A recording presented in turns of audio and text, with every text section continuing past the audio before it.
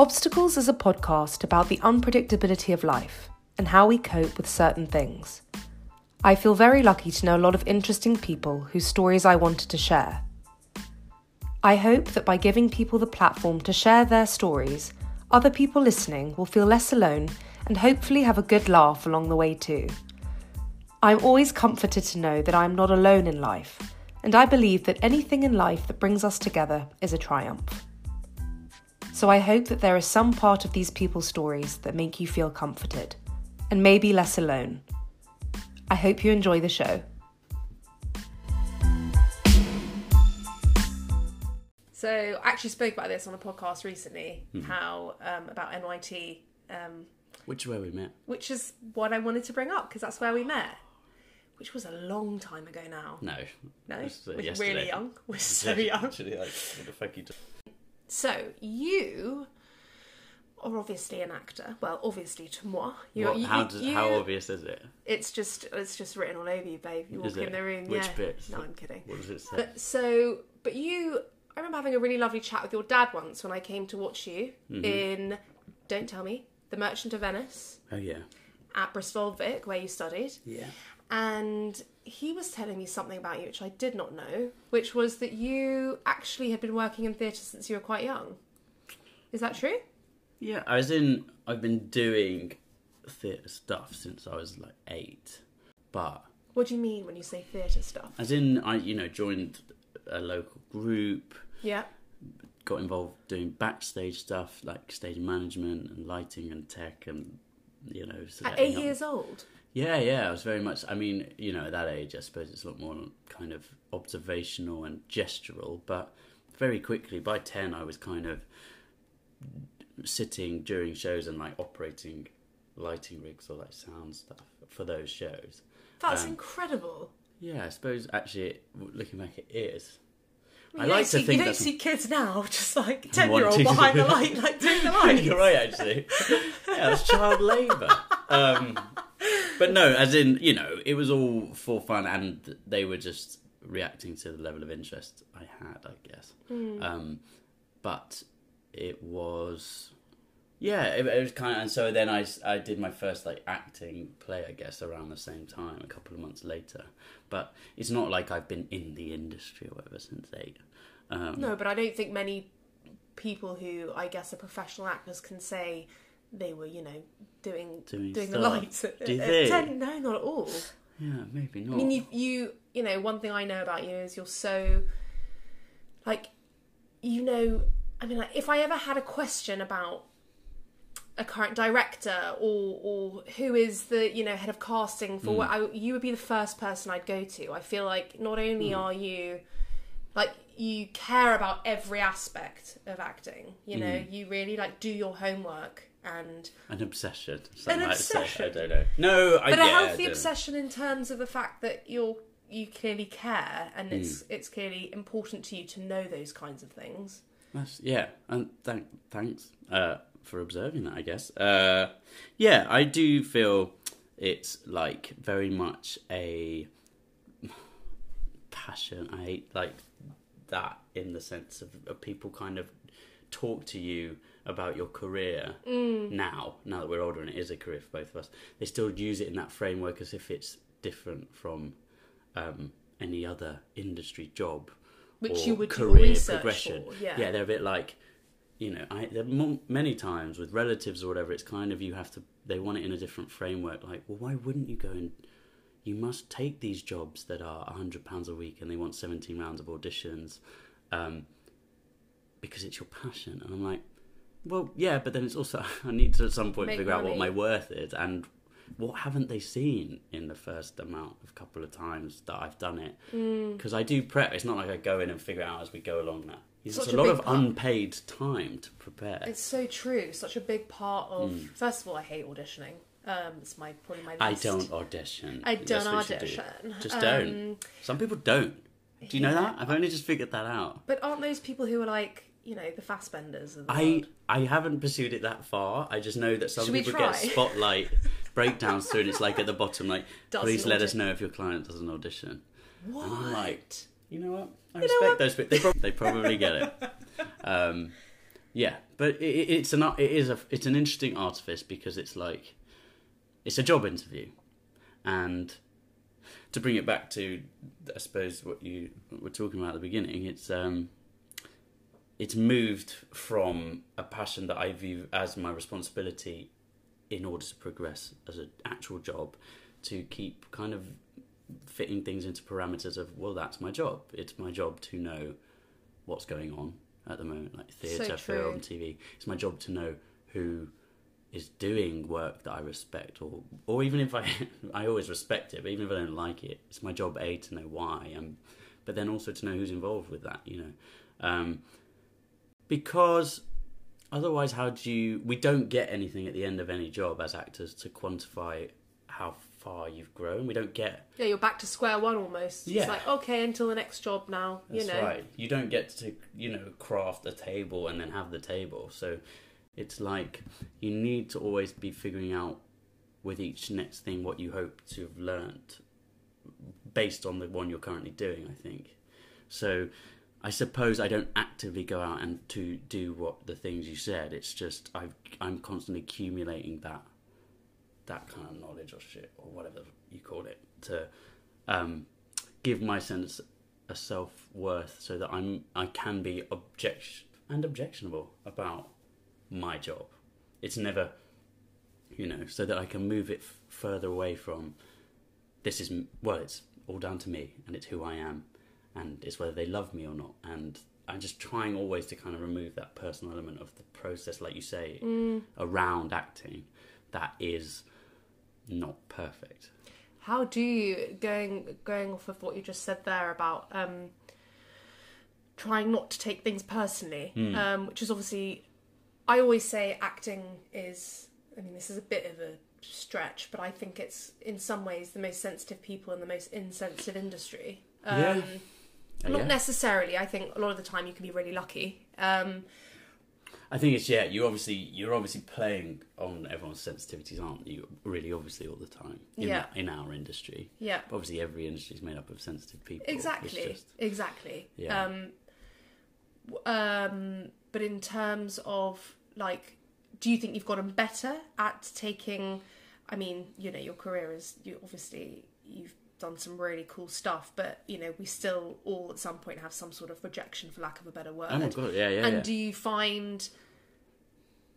allow yourself I can be bummed out about something for a day, and then I need to just pick myself up again? Or do you sometimes find that you have periods where it is harder, and you're you will get a big blow, and you're I really, really wanted that, and it really affects your you personally? I definitely get furious about stuff. I love that though. I love that you get angry as opposed to because I literally, it's a certain artifice and it's a certain kind of form of conditioning, I guess. But it's been a process to kind of get your brain into always finding something to remove it from yourself. That process, I guess, which started with drama school. Before that I was very lazy going into auditions, and B, expectant that it, it's just a matter of time that it's going to happen. But I do nothing to ensure that I was going to make a good impression, or whatever. Right. So I would constantly be going, what's going on? I'm running out of time. All these youngsters coming up. I was 18 at the time. Oh my god. How much is eye bag surgery? But it was... when I left drama school, I was very much okay, you just got to be real with the ones where you're could you have done more? Yeah. And once I tap into that, then I do tend to kind of hit... once I've decided I'm going to do the audition, which makes it sound like there's loads I'm not, but I then am right, you have to get to a point that you would have been happy going, I did my best there. So that if it's a no, then... it's just that it wasn't your version of the way you wanted to do it that would have clashed with the director. Do you know what I mean? It wasn't about me. It was I had very strong ideas and thoughts and research and avenues I wanted to explore. Yeah, and you made a choice. That's it. And they obviously had a different idea in their mind. Is the only way I can then be no, do you know that? And you can't solve those things. That's it's out of your control, yeah. There's still auditions when, it gets too much or I messed it up. But at least I walk out and go... I knew where that could have been better, so that's probably why. Do you feel like now... But then there's also ones where I'm like, there is literally no excuse why I didn't get that. So... Fuck you all. And then I have like a day, he says. No, and then I'm like, I'm fine. You know, of course it happens. One's mental state at the time of the audition. Oh my God. I think that's the interesting thing about being an actor, isn't it? It's like so much of what you're doing is dependent on your mental state and your emotional state. It's like if your brain is against you and like we all get nervous. You know, I've had it before auditions where suddenly my mind's like, you're going to fuck this up. And you have to tell that voice to just shut up. It's just like, and that's our job is dependent also on your mental state. Yeah, of course. It's what I found in the preparation for the audition is the focus away from that voice. Do you know what I mean? Like you can't control what happens in the room, and you can't control the questions they might ask you around the script or whatever. But what you have is the script, and so you, by just being like, I know this and I know what I want to do, like get to a point, you know, where you're not even questioning how well you know it, just know it, that you can control that, which gives you a confidence to kind of worry about one thing less. Like I feel like if I'm already walking in going, oh, am I going to get that line like right? Then I've only half heard the whole "how you doing" question. Yeah. So would you say your confidence, obviously like age gives you confidence anyway, but does a lot of that come from having done your homework and just knowing if I know, like, because sometimes you get given a script a day before, and in that situation, do you just try and calm yourself down and say, like, right, well, been given 24 hours, I'm just going to do as much as I can in that time? Yeah, you do, and you be realistic with the circumstances you've got. Like, if you get a 3-page monologue the day before, there will be actors that can learn that. Yeah. And I'm not one of them. Yeah. So... In that situation, would you call your agent and say, "Look, I'm going to do my best," or would you just be like, "No, you would just do it yourself"? Yeah, I should also say, obviously, like I am useless on my own. I have a very strong support network around me of friends, an agent. I feel very like comfortable. An agency. There's more than one of them, you know, working there and working with me. That. It's a team. It's very much a team, and they look after me so much in the insecure days as well. I have a very good relationship, a beautiful relationship that only does build me up. Actually, she's amazing, and you know, family. All of these things are resources that like give you that sense of self-worth. It's not and still, even with all that, I know I've had to just be honest and just say, look, I know I put an unhealthy sense of self-worth in work. You know, it's the thing that poisons me most, but it's also the thing that I jump straight to and find fulfilling, even creating my own work outside of work, you know? So it's always there and not there in a way. So no, I won't do that to them and phone them up and ask them or just create an excuse or whatever it is, because in the same way that I respect that they're doing their job for me when I'm not getting emails about auditions. You know, I don't phone them up. I think they assume I'm doing my job to the best of my ability, and I assume they're doing theirs to the best of their ability. And whenever I phone them, I hope they know it's me having a day where I'm just a bit like, am I relevant? Rather than, guys, what are you doing? So if you feel like quite a lot of your self-worth comes from, if so much of your focus is on work and stuff, what do you do on the days where you're maybe feeling like, you know, you haven't got an audition in a while, and you're feeling a bit down in the dumps, that kind of thing? I mean, what kind of things do you do when maybe you're... First of all, I don't know, what is your mental state in those times? Do you just feel really like low and you kind of like... no, definitely sometimes, but there's no like rule to it. There's like, I can usually gauge where my brain's at, whether or not I can be bothered to A, go to the gym, and B, listen to Little Mix. And if I can't, if Little Mix are numb to me, then they're not doing it. I'm already like, okay, it's one of those days. Do you like Little Mix? Oh my god, are you joking? They like right. Play the game, go through every of their back catalogue, and I'll know all the words to every Everyone's song. a banger. Every single, You're even right. the ones you don't know by then. You're true. You're true. You're right, actually. That's what I'm saying. Yeah, I really do. Whatever your little mix is. It could Sure. be Disney, it could be whatever. Sure. That's usually my gauge. It's So like, that's your gauge. Your emotional gauge is whether you can listen. Do you want to re-answer this question, or are you happy no, with do that? you know You're what? good? I think Good. people need to respect Good. that. And do you see a pattern in terms of, like, is it normally because of, let's say, you're not maybe working as much as you want to, or is it just like most people, I think, Do you know what? I we think feel weird now and then, I think it's close to that, because I thought that I definitely felt it was would be solved by work, or something would solve. But actually, sense of those satisfaction. outside things don't solve that inner discomfort, not I don't always. think. Those days on doing Artemis last year, there were still days where you'd gotten Artemis used. Fowl, which is Artemis Fowl. Artemis Fowl, which is coming out soon. Hey. Judi Dench, she played one of her fairies, I believe. Is that correct? Close? Technically, Goblin? she Goblin. played one of my films. Oh, No, that's not okay. true. That's not true. Obviously not. She doesn't know I played one of her Babe, fairies. you've got cocky in the last half an hour. No, yeah. There's still days where there were the days where it kind of, this sounds weird. So 'cause days when you were on set. yeah, And- and it's almost like it had become the new normal doing that job Yeah, anyway. of course, because you're 3 weeks in or whatever, and you're just, And you're- whoops a daisy, the cloud descends again, and you're just like, oh, but I'm doing what I love. hang on, Yeah. this yeah. wasn't the deal. Yeah. You're in a point where on paper, and it sounds like woe is me. Actually, I'm hearing myself out loud, but it's like you just kind of got to go. Well, hang on. If you've got everything you'd hope to have in even life. temporarily, Yeah. and even in that temporary window, you're happy and content. It's just an energy thing, or it's just like there's still like it's just harder to be giddy about what I'm doing Yeah. than. Also, I sometimes think it's amazing. Our brains are just so powerful, and often they can attack. Like, if you're feeling really happy, like that part of your brain can suddenly try and be like, "Oh, this is really weird," or like, "I shouldn't be feeling." Or Do you find that? Yeah. Well, I mean, I have OCD, so for Right. me, it attacks everything I love. Really? Yeah.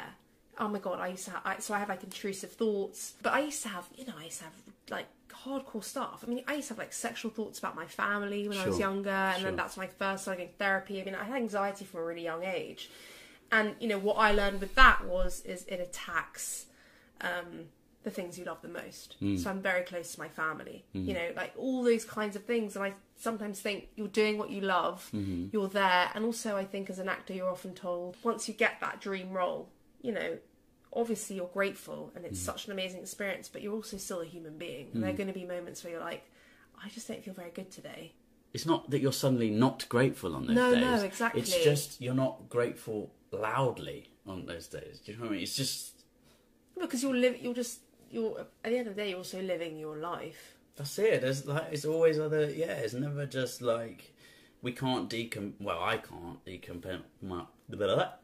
I can't decompartmentalize very easily. Yeah. I'm very conscious of bringing is- stuff to work or bringing That's stuff very home. interesting, because I find most men. Yeah. This is a whoa Hit me, hit me, hit me, generalization. hit me. Generalization. Here we go. Now we get into it. There we go. Right. But I find a lot of men can compartmentalize. I think that's right, but I don't think they do it But very you're not well. you're special. You're a special man. Absolutely not. No, I just think I've always. But that's why you're so special. Oh. I'm just shitting on every other man in the world. Great. But you find it hard to compartmentalize. Absolutely. Yeah. And there's going to be reasons for that, if you're doing arts based in like activities outside of school from 8, you're going to be like drawn to this sort of, but at the time it felt more feminine ways, Especially when you're that young. Yeah, Often and- people who like acting, musical theatre, Yeah, or there's you're all those like- gender stereotypes that obviously get thrust on people. Yeah. And in that whole like period of your puberty where you are already like analysing emotions, but you're now God. analysing them in a practical way as well. Like you're just very open to emotions, I guess. And then I don't know. Also, I'm just lucky to have been part of like kind of an open.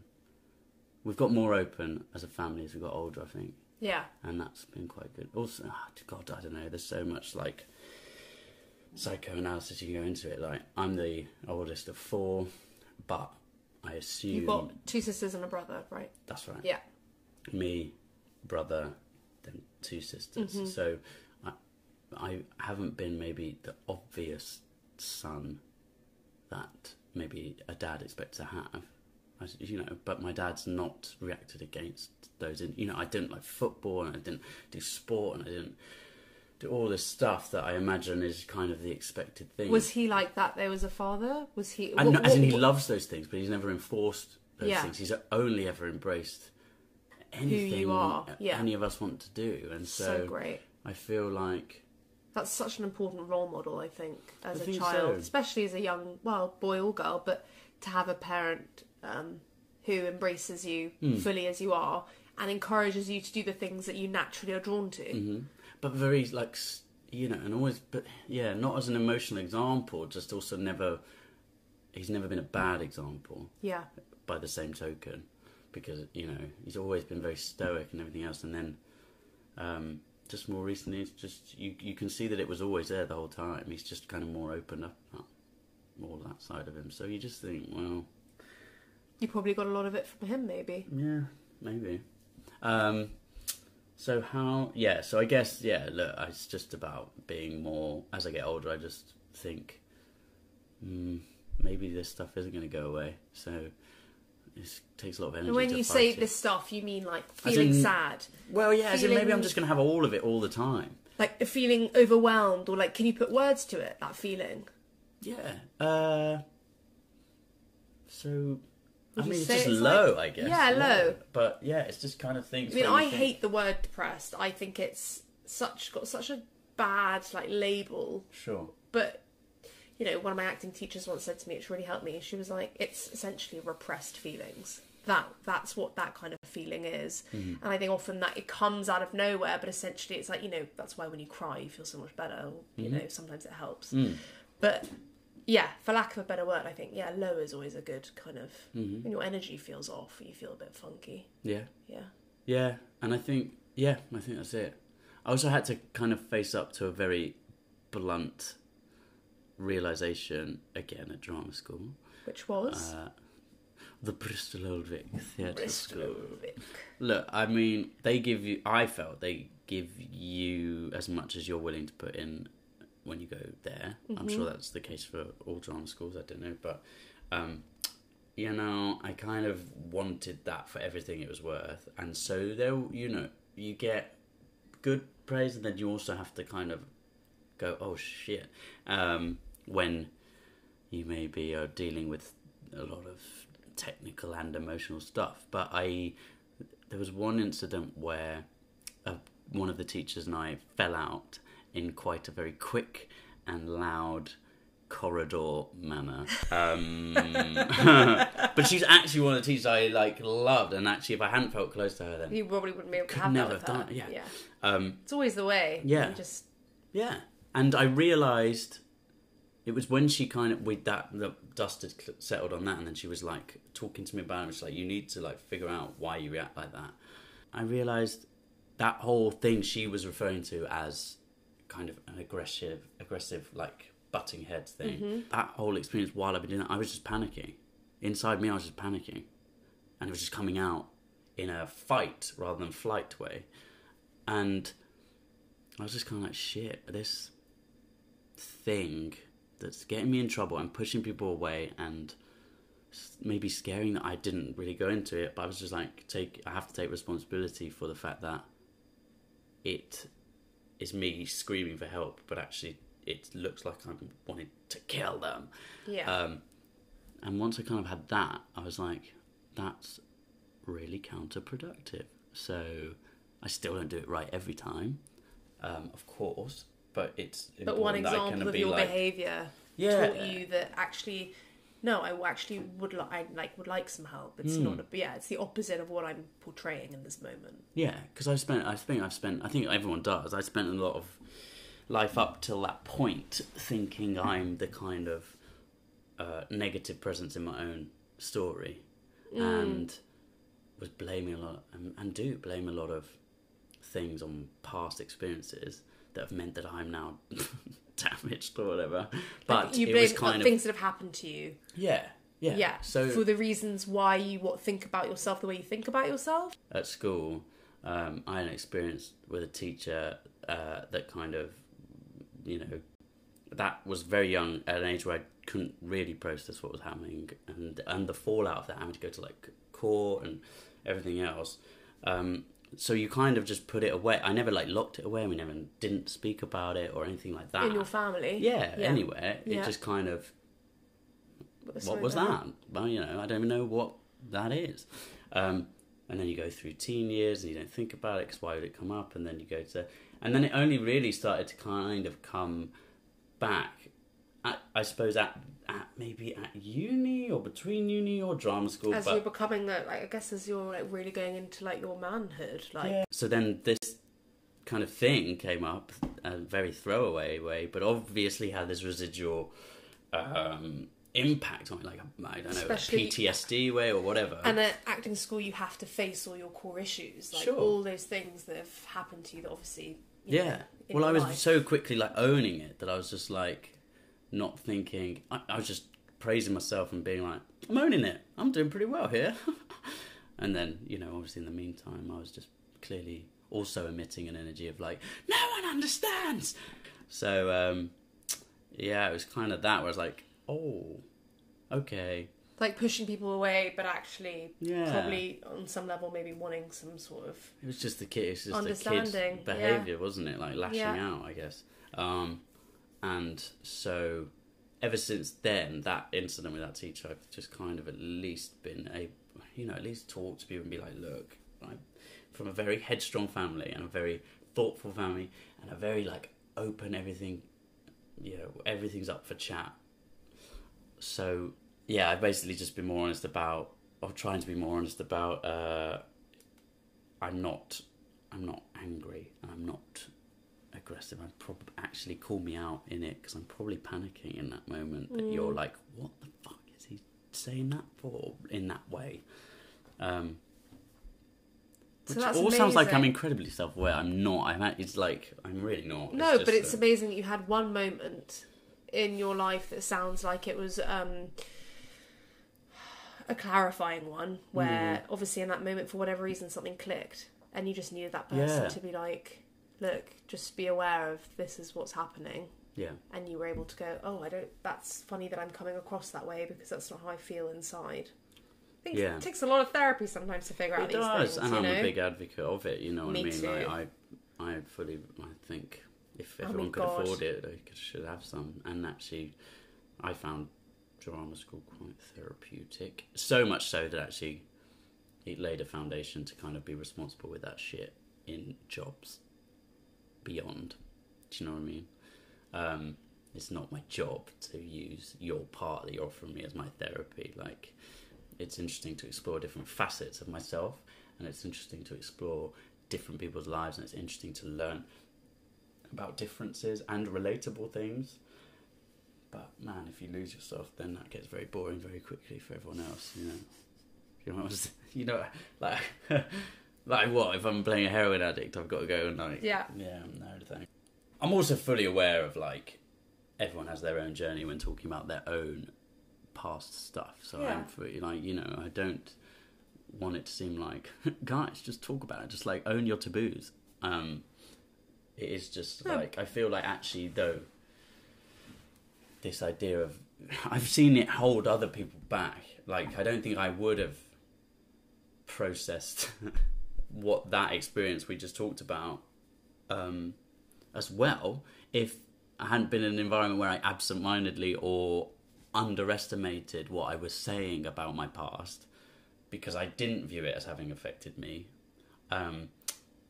If I thought it was going to have an impact, but the point was I said it and then it was out there, much like on this, and then it was kind of like, oh, we just have to weather that. But actually the joy was people kind of hear it, they're like, oh shit, and then they forget. You know, like then you go back to being Matt, and actually was that I was like, oh my god, great, I'm not, the shadow is the one I'm creating, I think, So the more I could just chat about it and hopefully be someone that other people could chat to about stuff, then hopefully they don't. Because I've also, hopefully they don't remain in this stasis of something that should be a feature of their life rather than absolutely defining their life. Also, something that like that is so out of your hands. So, of course, man. So yeah, it's an unfortunate thing that happened, and yeah, it is so. And there's like, so many other unfortunate things, and also great things, that everyone's experiencing all the time. But the point is, none of them, and all of them, are going to be the reasons I do or don't get a job. Absolutely. Do you see what I mean? So it comes, it's not my fault any of this shit No. happens. Just like it's not my fault I get a part, really. But what I do with it is my choice, or is something I can do. So today you've obviously got me on a good day. So, but it's not. It's just connecting with people, isn't it? It's like connecting with people always helps. And actually, rather than low, I think it's more when I feel lonely that I get a bit lost. And I agree. I think, like, especially in this day and age with technology and all this, people being scared to pick up their phone. Like, they'd rather WhatsApp someone than actually call someone. Like, all this anxiety. Yeah. It's so important to have, like, human connection. So I think we are really lucky in terms of what we do. Yeah. Because it's a reminder of that. Yeah. And I think it's just about... I find things are easier when I'm in a mind frame that I can be, like, smart with my shit rather than... use it or work. Like, there's a false economy in working hard acting, which sounds ridiculous, but it's like... Because you don't know what you're going to get back? Well, do you mean like in terms of auditioning, or what? It's just be smart about that. It's not a meritocracy. You don't deserve a part anymore because you've worked up to the threshold that you were given.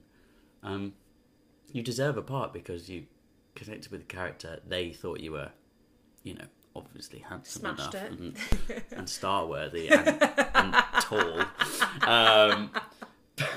But beyond that, because he was so tall. He was so tall. I literally believe that as well. Forever, I'm literally like, if only I was 6'3", my life would be so different. Oh no, but then you'd be, oh god, it's. But apparently I'd be awful. Then I'd be an absolute terrible. awful You'd be an awful person. actor, wouldn't you? Yeah, but I'd be rich. If only I was a bit shorter. I mean, do you know what I mean? Hey, there you go. Should we Freaky Friday this? Should we Freaky Friday? Let's do it. I'll give you some. You give me some. That's it. Yeah, I'll come over to you. I will not Touch identify. hands, I'll be. we do. That's it. I'll be non-binary and I'll own it. Do what works for you. And actually, on the low days, actually, is when some of the best creative shit comes out. I found recently, actually, what I'm drawn to and really enjoy doing is problem solving in a kind of... Remember that game that people use, acting game, where it's like, here's a hoop, but you can't use it as a hoop. Oh yeah, you have to use it as something else. Yeah. I kind of love that. So we, with a friend. You mean in life? Well, just in or life, in you like that kind I don't know. Like, I just found that actually doing short films, if you've got access to a camera, and you can make short films on no budget, is that game, because you start going, okay, well, we want to shoot it and we want to make it look good and we want to live up to everyone else's standard, but we don't have $4,500, 10 grand, 20 grand. Absolutely. So it's just like, I'm filling my days with that, and that's giving me something to talk about, and it's keeping me interested in the industry, and I'm not putting... And then if other stuff comes along, then cool. So how are you managing to, like, for instance, I've made a short film. Yes, a great short film. Thank you. It definitely wasn't for free, though. No, so it wasn't. How are you managing that for, like, illegally? Obviously, We're doing it illegally. Loads of actors listen to this. Yeah. But, for young people out there, on a shoestring budget, give me your top 5, or you can have however many you want, tips on making a short film on a really, really, really low budget. Okay. This is with the caveat that I'm very lucky to have a partner that I do these films with who has a camera. Great. So let's just have a camera. Step one, have get at a least mate a who's camera. got a camera. Yeah. Sure. Or, there are ways, like... Actually, I'm just going to make this point now as a matter-of-fact statement. We're at a point in the industry that nobody's telling anyone up front that you kind of need a show reel now. Like, you do. Like, that's it. It's an investment like a headshot. Go on eBay, find a camera, film something for a minute, and just start changing that conversation, because you will get getting smacked in the head where you didn't get one from your drama school or your institution or whatever. You've not been able to get into that world of film yet. You haven't done a film They keep yet. using the excuse that you don't have a show reel. Catch-22. So, do you know what? Let's just do it. The quicker everyone just, like, snaps something, it doesn't have to be big. Pick a favourite monologue, find a suitable place to film it, and just go for it. Top 3 advice of places to film that look amazing: woods, churches, train stations.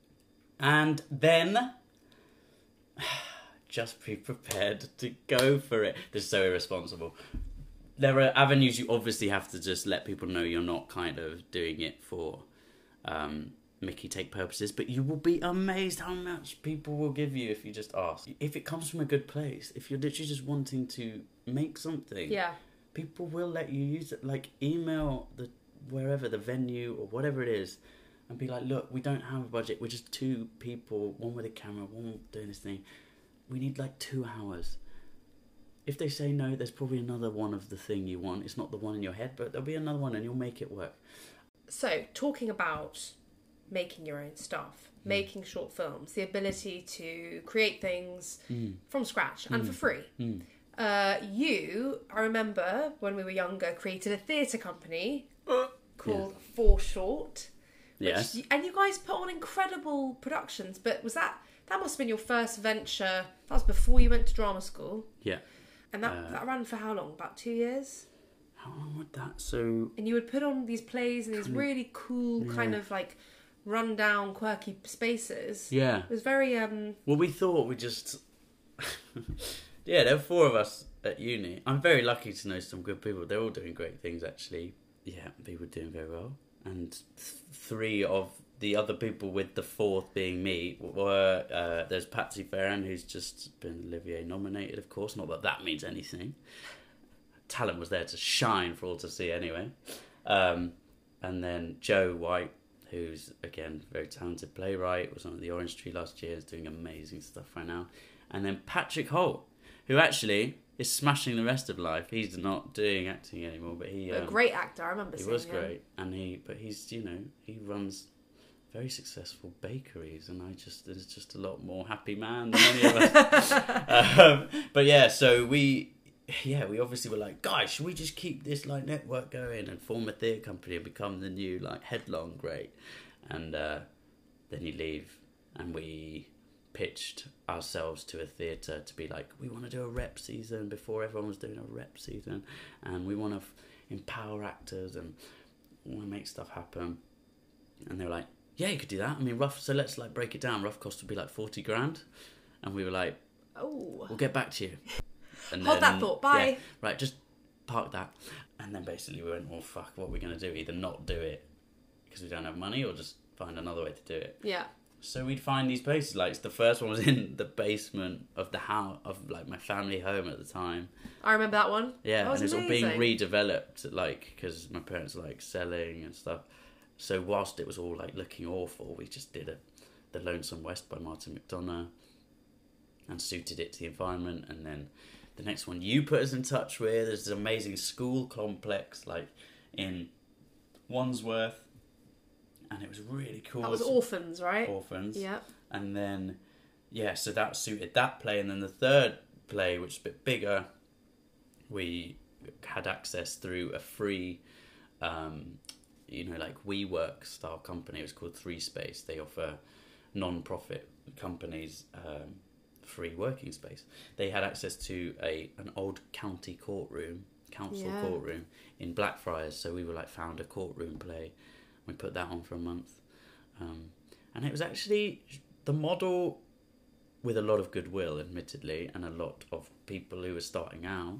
But the model works. Like, you can make it happen. We were always just able to like just recoup costs with tickets and stuff. But yeah, so then at that time, I was chatting to people, and they were kind of like, well, look, if you want to be an actor, you should go to drama school, really. Like, you're bound to learn something. It's the quickest way to get in front of the industry. you'll gauge whether you can get into drama school. That's also important. It'll show you if you're on a level to get in. Yeah, and it will give you a backing. Like, it's not just you going, I could do this. And so I was at a point where my dad said, you need to decide whether you want to be a theatre maker or an actor. And I was watching the other guys, like Joe was very much pursuing writing, Patsy was very much pursuing acting at that point, Paddy had gone to drama school at that point, and I just thought, yeah, it's a lot to take on my own to really see this through as a theatre company. And actually I've always wanted to know this kind of path of acting, so that's why I went to Bristol. But and wasn't Mark Rylance your patron? Yeah, I don't know if he knows, but he was. Did he not write you a letter? No, he did agree, yeah. We had Marky. Yeah, which is kind of fun. Again, if you don't ask, you don't get. We literally just wrote a letter. And he says, yeah, all right. Just ask people stuff. Yeah. It was fun. And I'd do it again. But I suppose I am doing it again, just in the form of short films at the minute. But, yeah. I'll probably... Yeah, man, it's funny when you look back. I actually was doing a job yesterday that required me to have a notebook, because it's got all my corporate work notes in. And but the back end, clearly when I started that 3 or 4 years ago, at the time, if you'd asked me, I swear to God, I'd been like, oh my God, everything's good, man. I'm fresh. I'm enjoying my life. A sweet relationship. It's all potential. And the back end, I'd forgotten about this notebook. I had clearly used it for notes or whatever, but I came across poetry. Who knew? And literally, all of that poetry is either about someone who looks like they're off to kill themselves, or isn't life hard enough, I'm gonna kill myself, or do you know what? It's so morbid, and I wasn't surprised. I was just kind of like, oh shit. So I was just being like, it's fine, I've got somewhere to channel it somewhere. And yet here I was clearly not able to see, or certainly not writing down, which is always the case, isn't it? The kind of light days or whatever. Yeah, so when you've got mates, I do believe you've just got to tell people when you love them, and demonstrate love if you can acknowledge that you feel like that. Do you know what I mean? And don't worry if people react weird to you feeling warm about them, anything positive about them. It's just because they're either panicking or uncomfortable or scared or whatever. They're not. It takes an awful lot for someone to believe they're worthy of the love of the other. It takes an awful lot for people to believe they're worthy of the love of others. So that doesn't mean you shouldn't stop giving it. Do you know what I mean? Because they'll only learn the more normal it becomes to hear it, and the more normal that it is in their world. Yeah, as long as you're doing it responsibly to yourself and everything else. You're not doing it out of a need for something back, or yeah, I don't know. Life's all right, really. Today, ask me next week. It'll be fine. You've been a dream. You are the dream. On that note, love you. Love you.